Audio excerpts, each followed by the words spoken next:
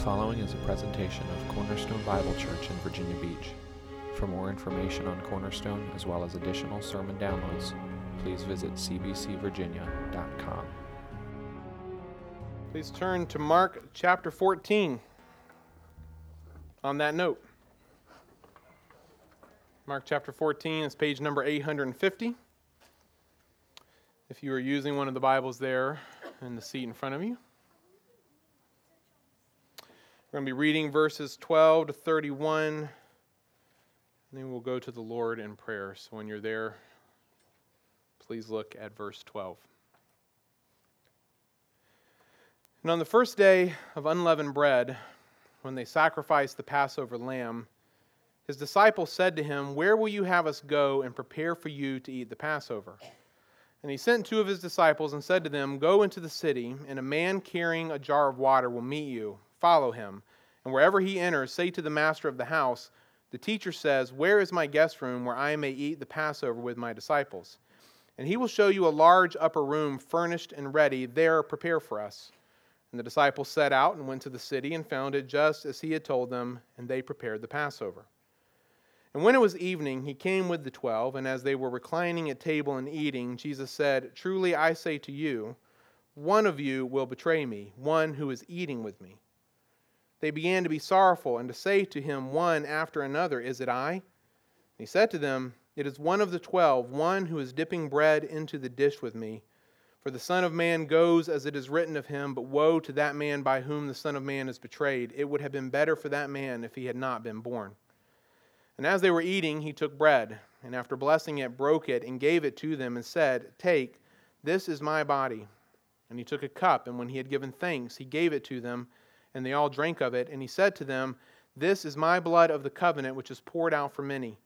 Truly I say to you, I will not drink again of the fruit of the vine until that day when I drink it new in the kingdom of God." And when they had sung a hymn, they went out to the Mount of Olives. And Jesus said to them, "You will all fall away. For it is written, I will strike the shepherd, and the sheep will be scattered. But after I am raised up, I will go before you to Galilee." Peter said to him, "Even though they all fall away, I will not." And Jesus said to him, "Truly I tell you, this very night, before the rooster crows twice, you will deny me 3 times. But he said emphatically, "If I must die with you, I will not deny you." And they all said the same. Let's pray. Father, we come to you again this morning, and we give you our time in your word. We ask that as we look at it this morning, you will remind us of the fact that you are so much better than anything that came before. That your sacrifice for us, your death on our behalf is so far superior, of such greater worth and value that we should never, ever look back. And so I pray that that idea will be clear this morning. Help us to understand this passage about the institution of your supper. We all share a common problem, or at least the vast majority of us in this room do, and that is that we have been partaking of it for so long that we almost take it completely for granted now, and so we need to push out some of those cobwebs and see it with fresh eyes. I pray that you will allow us to do that today.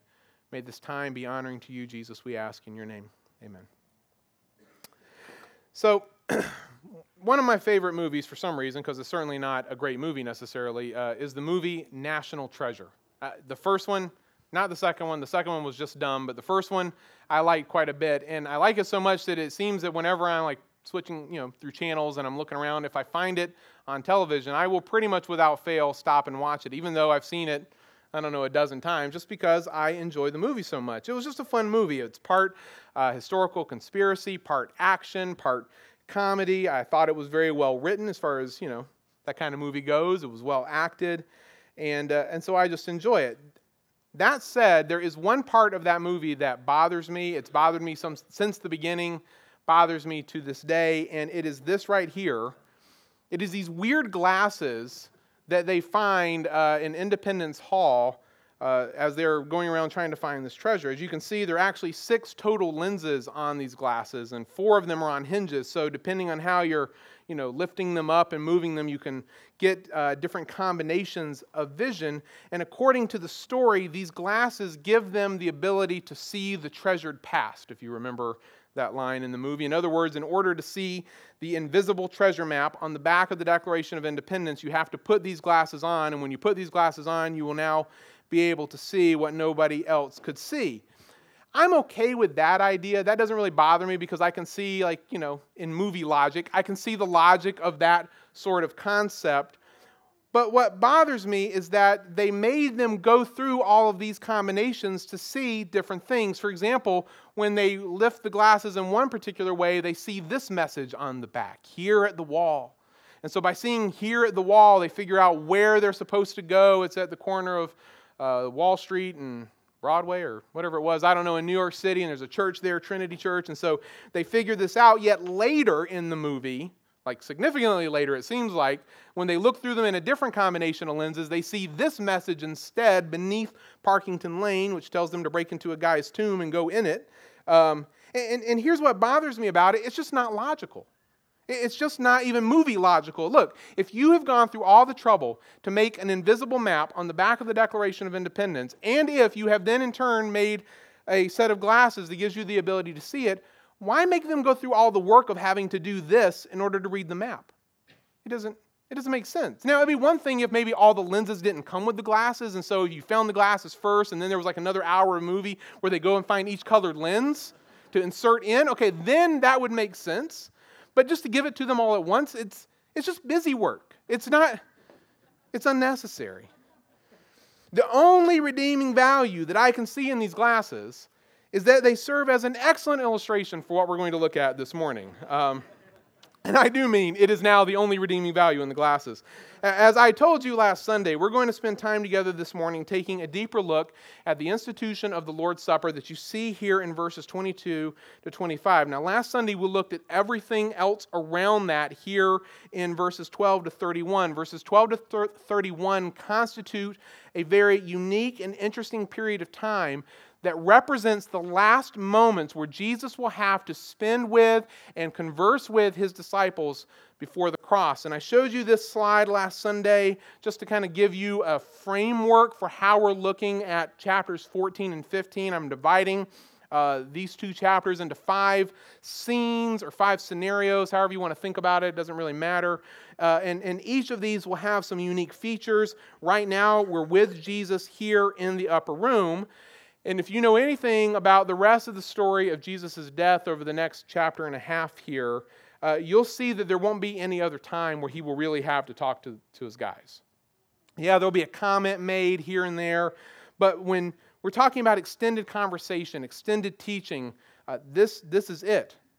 And so to me, that makes this time incredibly significant because when you know that death is approaching, either for yourself or for someone else that you're close to, and you know that this is the last opportunity you're going to have to talk to them, to interact with them, you make that time count. You make it meaningful. You don't waste words and you don't waste your time. Each of the 4 Gospels records various aspects of this night. I mentioned last week that John records 5 whole chapters of dialogue from this one meal there in chapters 13 to 17. Mark doesn't do that. He chooses rather to record 4 key moments from this particular evening that were apparently significant to him, and we looked at 3 of those 4 moments last Sunday.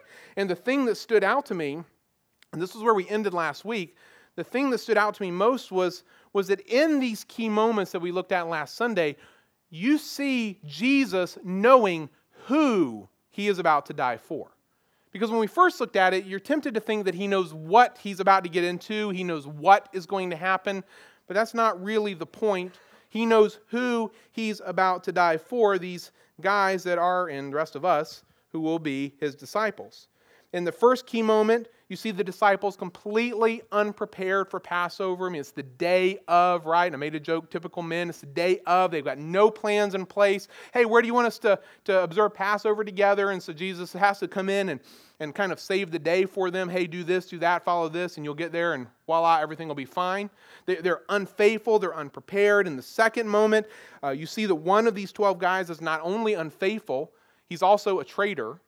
He's going to betray Jesus and someone who's eating with him, which is supposed to be a sign of peace, a sign of unity, of brotherhood between people, particularly in this culture. Well, this guy who is acting like he is at peace with him is really going to betray him. So now we've got a traitor in the midst. In the fourth moment, because we skipped the third, the one we're going to look at today, in the fourth moment, we see that not only is one of them a traitor, but the other 11, who are thankfully not, are now deniers, abandoners. They're going to leave Jesus in his moment of need. Oh, they say they won't do it, but we know that they will. It's not a very pretty picture that Mark paints of the disciples here in this section. They're unfaithful, selfish, dishonest, treacherous, deniers, etc., etc., etc. And yet, as clear as all of that is about them, none of that is really the main point. Because the main point is really to see how loving and gracious Jesus is in dying for these guys anyway. He knows who they are. He knows what they're going to do, how badly they're going to betray him, and yet he moves forward with the plan of salvation anyway. And in doing so, the grace of God towards us is what is truly on display. Now, with that review and foundation in place, let's come back now and consider this third key moment that we see here in Mark chapter 14, verses 22 to 25. And as I've already mentioned, and you're already aware, what this moment is about is the institution of what we refer to as being the Lord's Supper, or otherwise known as communion. And my assumption is that most of us in here, probably the vast majority, if you're an exception to this, forgive me, but I think most of us have a pretty well-ingrained understanding of what this thing that we call communion or the Lord's Supper is. Now, whether or not your well-ingrained understanding is accurate or not is a whole nother question. But for good or bad, you have come in here this morning probably with some kind of an understanding around this thing that you have picked up just from experience, participation in the past. I know I have that, and yet personally I can say to you that for a long time now, I have wanted to come back to the Scriptures and just study this thing in more depth. And so I was thankful to have that opportunity this week. And having done that, I think the best way for me to help walk you through this as well is for us to think about the Lord's Supper or the communion through these different lenses. Because, and this has been for me probably the biggest takeaway of my study, it's not just one thing. See, we I think sometimes maybe it's because we're Americans or maybe it's our modern mindset, I don't know. We like to make things just one thing, okay? This is this, that is that. The Lord's table, though, isn't just one thing. It's multiple things all at once. They're all there, but depending on which set of lenses you're looking through, certain things stand out better than others at different moments. And so I would like to suggest to us this morning that in order to properly understand this event, we need to look at it through 5 different lenses. Now, there's going to be overlap to some degree. I'll acknowledge that at the outset between some of these lenses. And yet, each of them is unique enough to be treated individually. We're going to look at 2 of the 5 lenses today. We'll look at the remaining 3 next week, so you'll have to come back next Sunday to hear the remainder of this. Let's look here now at the first lens. The first lens I'm referring to as the lens of Passover and Jewish meal customs. Sounds intriguing, doesn't it? The lens of Passover and Jewish meal customs. And I have to start with this one because this is the immediate context of our text this morning. At the very beginning of this section, back in verse 12, Mark set the stage for us by telling us that it was the first day of unleavened bread, right? It's the day that they were going to sacrifice the Passover lamb. And as I mentioned to you last week, that means that it is most likely Thursday morning of the Passion Week. I'm just keeping you in line with where we're at. And the question the disciples asked Jesus there in verse 12 is, where will you have for us to go and prepare for you to eat the Passover? Now, I talked a little bit, at least, about the significance of Passover back in December before we took our Christmas break from Mark. I gave us just a little bit of information about it, but I want to remind you of some of those things and then add a little more to it today as quickly as I can. This is the main Jewish holiday slash festival in the day of Jesus, okay? So if you're a Jew living in Jesus' day, this is like Christmas and Easter and Thanksgiving and July 4th all rolled into one. And I picked those four purposely. It's like Christmas in the sense that it's a broad national holiday, okay? Everybody would pretty much be participating except for, the Gentiles don't participate. They're the only ones with stores open that day and they all eat at the Chinese restaurants. But outside of that, all the Jews are observing a Passover. So it's very much like Christmas and how our culture treats Christmas in that sense.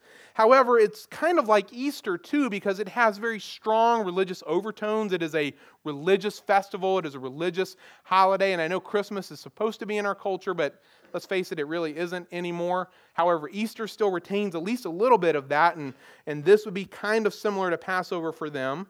It's kind of like Thanksgiving, in that a family meal is a big focus of the day. It's kind of how the day's going to end, and so all of the events that transpire earlier in the day on Passover are going to culminate now in a family meal that evening.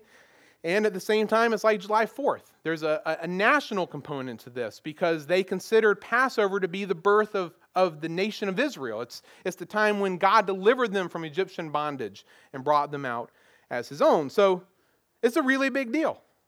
Passover is a really big deal. It's commemorating God's miraculous deliverance of them from bondage to Egypt, and it is commemorating their birth as a nation, the official start of them being God's chosen people. And like any good holiday, it doesn't matter what culture you're in, like any good holiday, you're going to have certain components that are always going to play themselves out on those days. For Thanksgiving, for example, in our household, it begins, the day begins, get up, Jamie makes little cinnamon roll turkeys. We started this when the kids were little, and they're so good, but they're cinnamon roll, but they're in the shape of a turkey, and we eat the turkeys, and then I go play football with the guys, and I come home and I'm sore for a couple hours, and then we eat. Then I go sit on the couch because I'm still sore for the rest of the night. And, there's a pattern that unfolds, and they had this too. There were some preparatory things that you were supposed to do in your home or in whatever place you happen to be staying. Of course, you had to have a lamb. Every family or group of people that are meeting together for Passover, they have to have a lamb to take to the temple to be sacrificed. Around 3 p.m. on that day, the priest would sacrifice a lamb on behalf of the nation, on behalf of the people. And then once that was done, each representative of each family or group would bring their lamb to a priest. There's probably stations set up, I'm imagining, all around the temple so that their lambs could be sacrificed. And just think about that for a moment logistically. How long would that have taken? I don't know, but they start at 3 and you don't eat till after sunset. So you've got a little bit of time to get all this done. After your lamb was sacrificed, the priest gave you the carcass back. You're supposed to take it home and roast it and make some other foods to eat with it, unleavened bread, bitter herbs, things like that. And then after sunset, you're supposed to have a commemorative meal together as a family or as a group. And so as you think about Jewish time reckoning, and this is important for later on, that's why I'm saying it now, this meal is the beginning of Friday for them. Right after sunset is when they count the beginning of the next day. It's Thursday night for our way of thinking, but in their way of thinking, this is the beginning of Friday. So Friday of Passover begins with this meal, commemorating all of these things, how God miraculously delivered them and made them His own, etc., etc. That must have been an amazing event to have been a part of, the original Passover. So it's so significant that God commemorates it for all time, right? He was sending the angel of death to kill all of the firstborn children in the land of Egypt. And the only way you could avoid this was by sacrificing a lamb and putting its blood on the doorpost of your house. If the angel saw it, he would pass over you. And so everything they did in that day leading up to that meal is reminding them of those things. But it's more than just really reminding them. It is designed by God to put each successive generation of Israelites in touch, not just with this act, but with the original event. It's as if they're there again. It's as if, though, even though they may be living 1,000, 2,000 years after the original event, it's as if they are going through it themselves. It's supposed to connect them not just to one another and not just to their history, but it is designed to connect them to God and God Himself and His provision for them. He didn't just provide deliverance for their ancestors, in other words. He provided it for them. They're recipients of that same deliverance that their ancestors were. And so they're more than just participants in this act. They are themselves recipients of God's goodness. It's this meal, okay, and that history and that understanding and all of those ramifications and points of significance. It's this meal that Jesus and His disciples are eating here in verses 22 to 25. Okay, so you got that? Now, let's flip to the other side of this lens. I said it's the lens of Passover and of Jewish meal customs.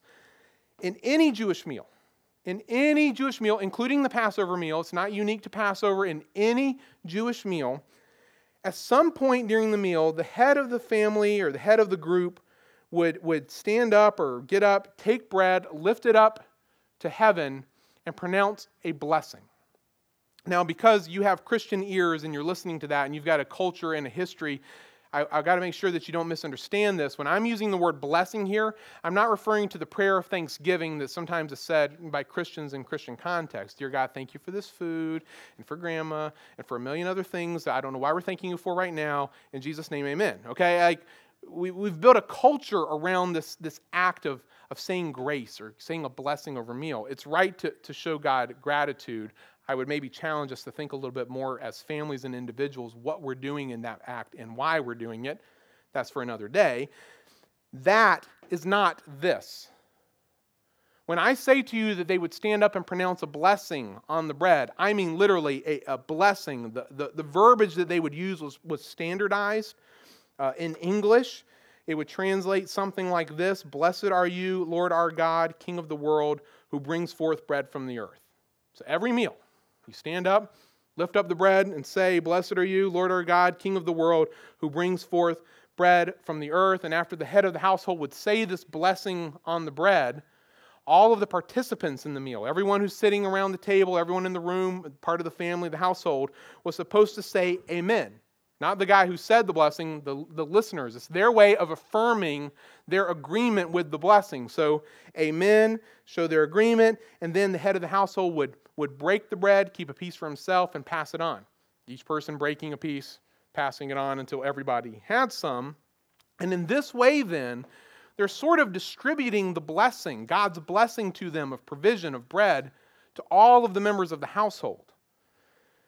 In a similar way, the head of the household would take a cup of wine, would lift it up, and would pronounce a blessing on it as well. Of course, it would be a little different because it's not the bread from the earth, it's fruit of the vine. But again, everyone was supposed to respond with the amen, and then they would all take a drink. They would all have their own cups. That would be normal Jewish custom at the time. They would all take a drink, and this is what you did every meal. Okay, this is not unique to Passover. It would be done during the Passover meal, but it's not unique to Passover. It would just have been a normal, common part of Jewish custom. And so, okay, you with me? If I bored you to death with these little details. Now knowing what you know about Passover and about Jewish meal customs in general, I want you to make sure that as we're reading ahead here, you're looking at these things through that lens. Now hold all of that there while we look at this same event now through a second lens. Okay, hold that second lens now. The second lens we're going to look at this through is called the lens of covenant. The lens of covenant. as you can see here in Mark's recording of the story, Jesus follows the normal Jewish traditions, but then he takes what he's doing or what he has done in a new and unexpected direction. I mean, in verse 22, Mark says that as they were eating, he took bread and he blessed it, he broke it, and he gave it to them. Now pause, because you now can read this through the lens of the Passover and Jewish meal customs. You recognize that that's normal. There's nothing up to that point that is out of the ordinary for any other meal they probably ever ate together. So up to this point, everything's fine. But now, note the unexpected turn in the story. After blessing it, breaking it, giving it to them, he now interprets this act in a way that was not normal. He says, "Take, this is my body." Hold that. In verse 23, he then moves on to the wine. He took a cup, and when he had given thanks, okay, that's the blessing. And again, pause. Up to this point, this is normal. Okay, everything going just like it would have in any other meal. But then he gave his cup to them, and they all drank of it, which is the first unusual component here, because typically, as I said, each person would have their own cup. But Mark is very clear that Jesus takes his one cup and passes it for each of them to drink. Okay, so that's kind of weird in and of itself. But then, note, again, he interprets this act for them. "This is my blood of the covenant, which is poured out for many." So this is my body. This is my blood of the covenant, which is poured out for many.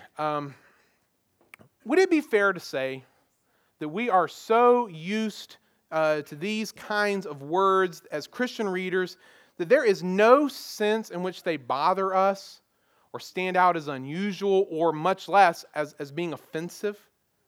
We're just so used to them. But if somehow we could just wipe all of that away for a moment and read or listen to these words as Jewish listeners, as Jewish readers for the very first time, we would be shocked, to say the very least. Shocked. First, regardless of being Jewish or not, I think we all come pre-wired by God to understand that cannibalism is generally bad, okay?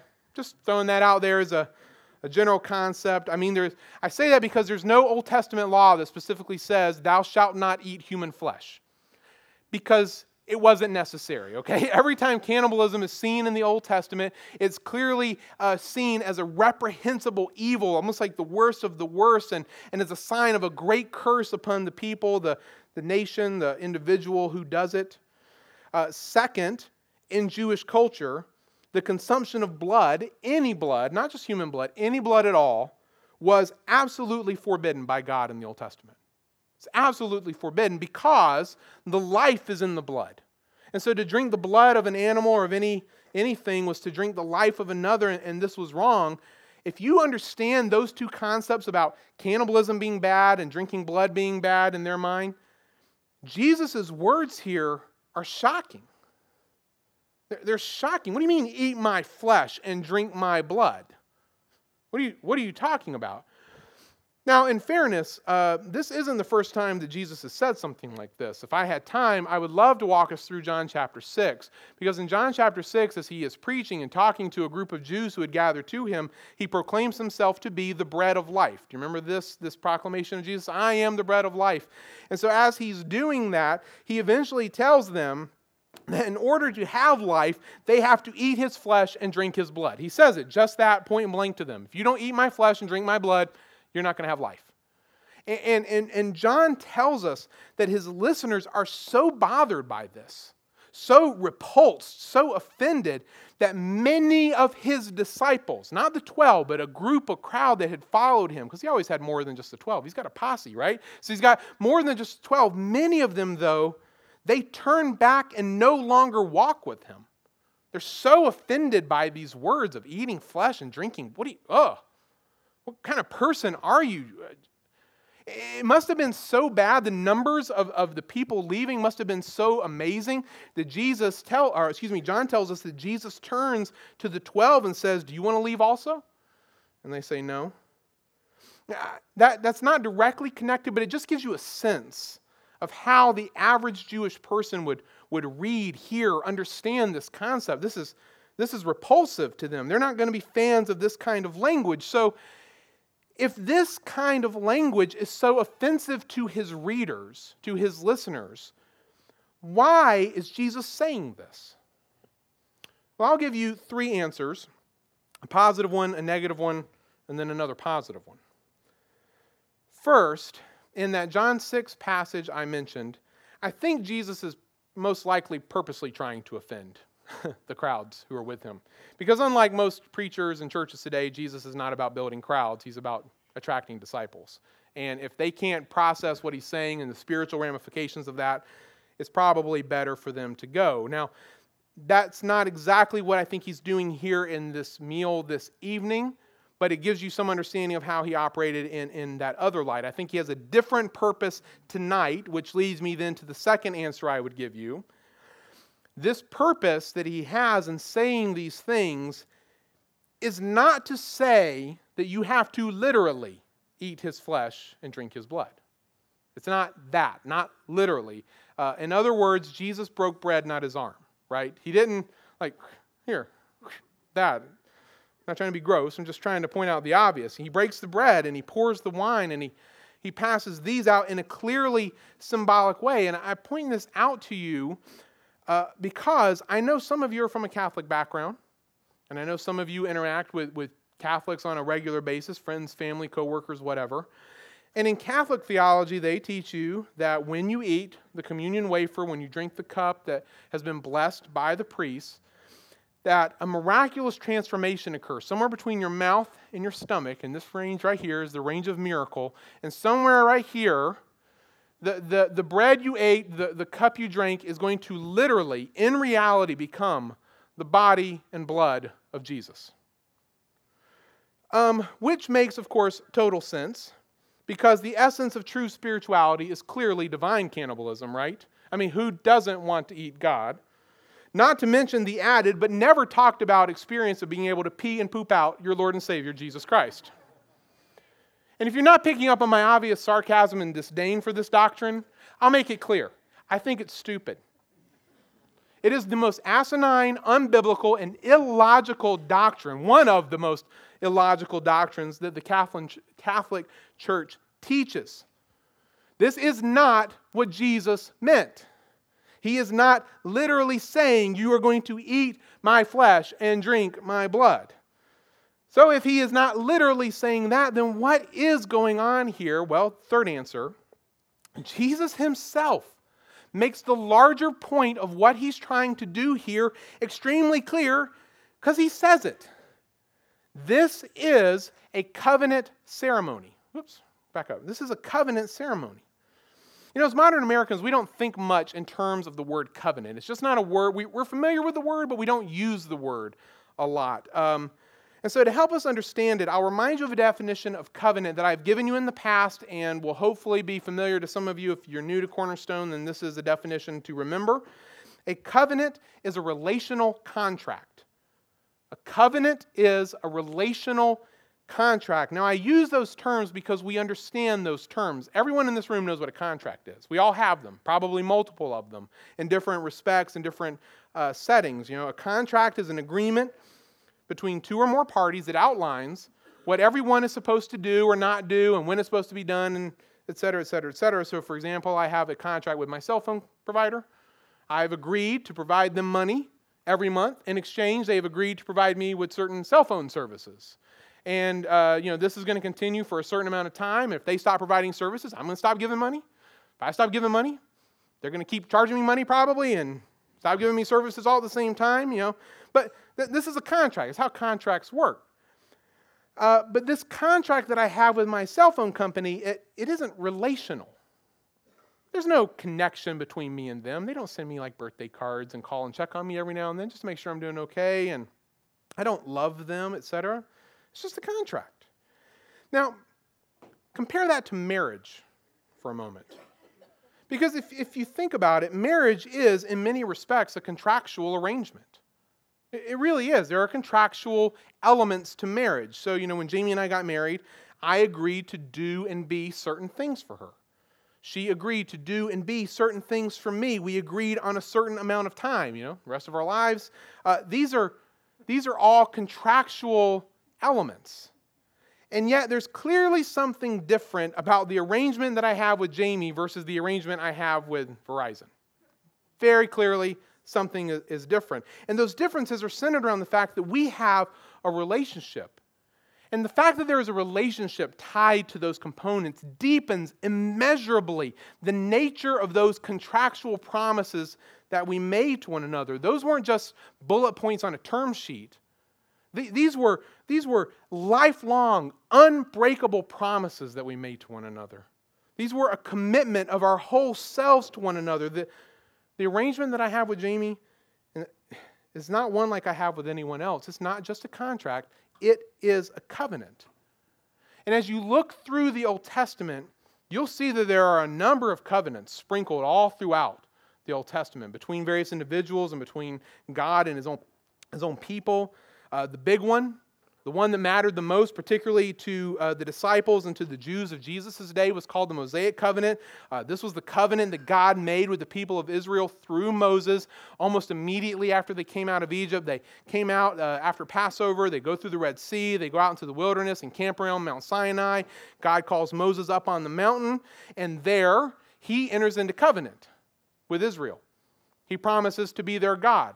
In exchange, they promise to be His people. And like any covenant, there's going to be stipulations and expectations that are all going to be laid out.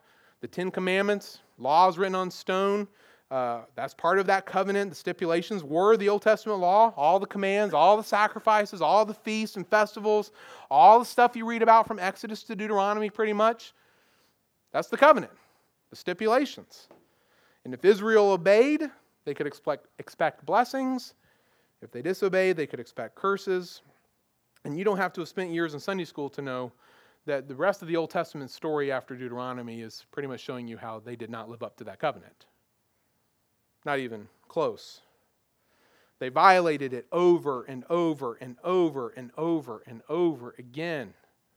And time and time and time and time again, God allows curses to come upon His people, always with the goal of calling them back to covenant faithfulness to God. To use a marriage analogy that God Himself uses of them in the Old Testament, Israel was like an unfaithful spouse.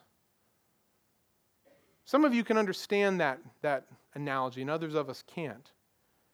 It was as if God was the husband and Israel was the wife, and that she was being unfaithful to Him over and over and over again. Despite all He did, despite everything He called her back to, she just wouldn't stop.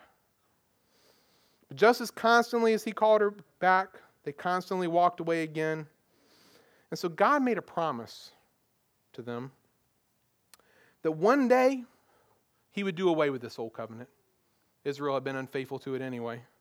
He was going to do away with this old covenant that Israel had been so unfaithful to, and He would bring a new covenant. Jeremiah the prophet records the words of God describing this new covenant. It was read earlier. Behold, the days are coming, declares the Lord, when I will make a new covenant with the house of Israel and the house of Judah, not like the covenant that I made with their fathers on the day when I took them by the hand to bring them out of the land of Egypt. My covenant that they broke, though I was their husband. Hear that marriage analogy? Though I was their husband, declares the Lord. For this is the covenant that I will make with the house of Israel after those days, declares the Lord. I will put my law within them, and I will write it on their hearts, not on stone this time, on their hearts. And I will be their God, and they shall be my people. And no longer shall each one teach his neighbor and each his brother, saying, Know the Lord, for they shall all know me, from the least of them to the greatest, declares the Lord. For I will forgive their iniquity, and I will remember their sin no more. Folks, this new covenant that God is promising to Israel here in the book of Jeremiah is the very covenant that Jesus is inaugurating at this evening's meal. You can draw a circle around Mark 14 and a line all the way back to Jeremiah 31. This is that. And you see, when two parties would enter into covenant, certain things had to be done. A sacrifice had to be made. This is always true of every covenant in the Old Testament. A lamb or bull had to be slaughtered. Its body had to be broken. And by its blood which would be poured out and then sprinkled on the people who were partaking in the covenant. It was by the blood that the covenant itself was ratified. And then once the covenant was ratified, a sign would be given, something to signify and remind those who were in the covenant of their covenant commitments. And so think about the covenant that God made with Noah about the earth, never flooding it again. What sign did he give him? Rainbow. When Moses went up on the mountain and God entered into covenant with Israel, he gave them the sign of circumcision, not as fun as a rainbow. And then, even in our own understanding of covenants, even in marriage, when you get married to your husband, your wife, you're given a sign as well. It's a ring. Something to remind you, your spouse, and everyone who sees it that you've entered into covenant. So these concepts are always there. And in this new covenant, the sacrifice isn't going to be a lamb. It's going to be Jesus himself, his body broken and his blood shed. And the sign given is going to remind those who are part of this covenant of some great truths that are theirs because of the sacrifice of Jesus. I'll give you just 4 real quick because they were the easy ones that jumped out. Number 1, the new covenant relationship we have with God is by and through Jesus alone. That's it. No more lambs. Old system's over. Our hope is in Jesus now. Number 2, that they ate from one loaf, Jesus' loaf, and drank from one cup, Jesus' cup, reminds them and us of their oneness, both, not just with one another, but with Jesus himself. They were all partaking as one. Number 3, that he chose to do this at the Passover meal time. Like, he could have done it any time of year. That he chooses to do it now, in so many ways, shows us the larger truths of God's plan for us. The Passover was designed to remind the Jews of God's deliverance of them from Egypt. We're now reminded when we partake of the Lord's Supper of our deliverance from sin. The Passover was designed to remind the Jews of their birth as God's chosen nation. Now when we partake of the Lord's table, we're reminded of our birth as God's people. The Passover was supposed to connect Jews from every generation back to the original event and show them that no matter when they were born, they were all participants in that. They were all being delivered in that.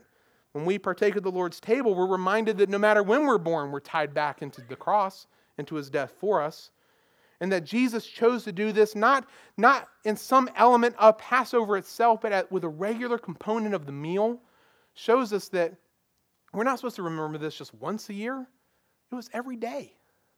Every day the disciples would have sat down and broken bread. Every day. And every day they would be reminded that they are daily participants, constant, continued participants in the body and blood of Jesus, one with him, in a new and right relationship with God because of him. Folks, this is covenant language that we're reading here. Jesus is doing away with the old covenant. He is starting a new covenant, and we have to see it through this lens if we are going to understand it correctly. Now, we have to stop here for today. We're going to look at the next 3 lenses next Sunday. And so while I'll save the bulk of my application and thoughts about what this means for us till next week, I want to end by making just one main observation today. No one has told me to my memory, and I have a bad memory, so that works to my advantage sometimes. To my memory, no one has ever told me here at Cornerstone that they like to do this, but I have seen a trend growing over the last few years that is weird. There are a lot of Christians and seemingly a lot of churches who, for some reason, during the Passion Week before Easter, are trying to get together on Thursday evenings to do a Passover meal together. It's called a Seder, okay? They want to have a Seder together. And some people go all out, they're roasting lambs and they've got bitter herbs and unleavened bread and they do the whole 9 yards. They want to make it as authentic as possible so that they can experience that. And I'm sure their intentions in that are good. They're probably just trying to connect in a very tangible way with the events of that week. And while I'm not really trying to critique those people or those churches per se, I have to admit that there is a real aspect in which I think what they are doing is undermining what Jesus himself is doing here in this meal. In Matthew 5, Jesus told the Jews who had gathered to hear him preach that day that he had not come to destroy the law, but to what? Fulfill it, okay? So Jesus has come, he says, to fulfill the law. Now, Israel had never been able to do this, right? They had never fulfilled the law. They had violated it in every way, time and time again. Jesus, though, comes as the perfect Israelite, born under the law, and he perfectly fulfills the law, all of its righteous requirements perfectly. And as such, the rest of the New Testament is going to argue this point that that the law then finds its completion, its fulfillment in Jesus. And so, whereas, the commandments of the law could never make us righteous before God, mainly because we couldn't keep them, Jesus could, and he is perfectly righteous before God, and so we receive our righteousness not through the law, but through him. Or another example, whereas the sacrifices that were prescribed by the law could never fully and finally remove sin, atone for sin, the sacrifice of Jesus could fully and finally atone for sin forever, once and for all. And whereas the Passover event and its annual commemoration could never truly provide deliverance from our greatest enemy and our most brutal captor, the deliverance that Jesus provided through his death on the cross delivers us not just from slavery to sin, but from Satan and death itself as well. And so in inaugurating what we call the Lord's table, communion, Jesus is doing away with the old, and he is replacing it with the new, with something far, far better. And my question is, why would we ever want to go back? One of my favorite commentators on Mark had this helpful little chart. I don't know how well you can read it up here, but just consider what he's comparing here. He says, in the Passover meal was in the old age of the law. The Lord's Supper is in the new age of the kingdom. Passover was the great festival meal celebrating the birth of God's people. The Lord's Supper is the new celebratory meal celebrating the birth of God's people.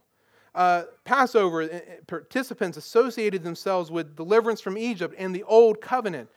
In the Lord's Supper, we associate ourselves with redemption from sin and this new covenant. Passover is looking back to the Exodus and forward, in a sense, to the day when God would bring an ultimate salvation. Guess what? That salvation came. And so the Lord's Supper looks back to the cross and then looks forward to the full and final realization of God's kingdom. I put this up here just so you can see there's a lot of similarities. There's a lot of overlap of ideas, but the new is far, far, far better than the old. There's no need to go back. And while that may not be one of the main purposes of what Mark has done in recording this for us like he has, to remind us that there's no need to go back, it is certainly worth reminding ourselves of, both today and on a daily basis, because our hearts are prone to do this, are they not? To go back and rebuild what we had before, whether it's something silly like having a Seder meal. It's not like a sin to do it. I just think it's misguided. Or something far more critical like trying to go back and rebuild our own righteousness before God apart from Jesus. We struggle with that on a daily basis. Our hearts are always prone to go back. And so in this act of communion, we are reminded again and again and again and again to never turn back. Because our hope is not in ourselves. It is in the broken body and shed blood of Jesus, which was poured out for many, including us. Let's pray. Jesus, thank you for just letting us see what we've seen so far today. This is a multi-layered moment in the life of the church and in the history of salvation, and we want to understand it. We want to be careful. We want to plumb its depths. There's no need to rush through it because it is so rich, and so I pray that as we work through this, both today and now next Sunday, that you will open our eyes to see from all these different facets the beauty of what you are doing. You were doing away with that old system with its laws and its commandments that we could never meet, with the sacrifices that never satisfied, with the festivals and feasts that reminded us of past deliverance, but not full and complete deliverance.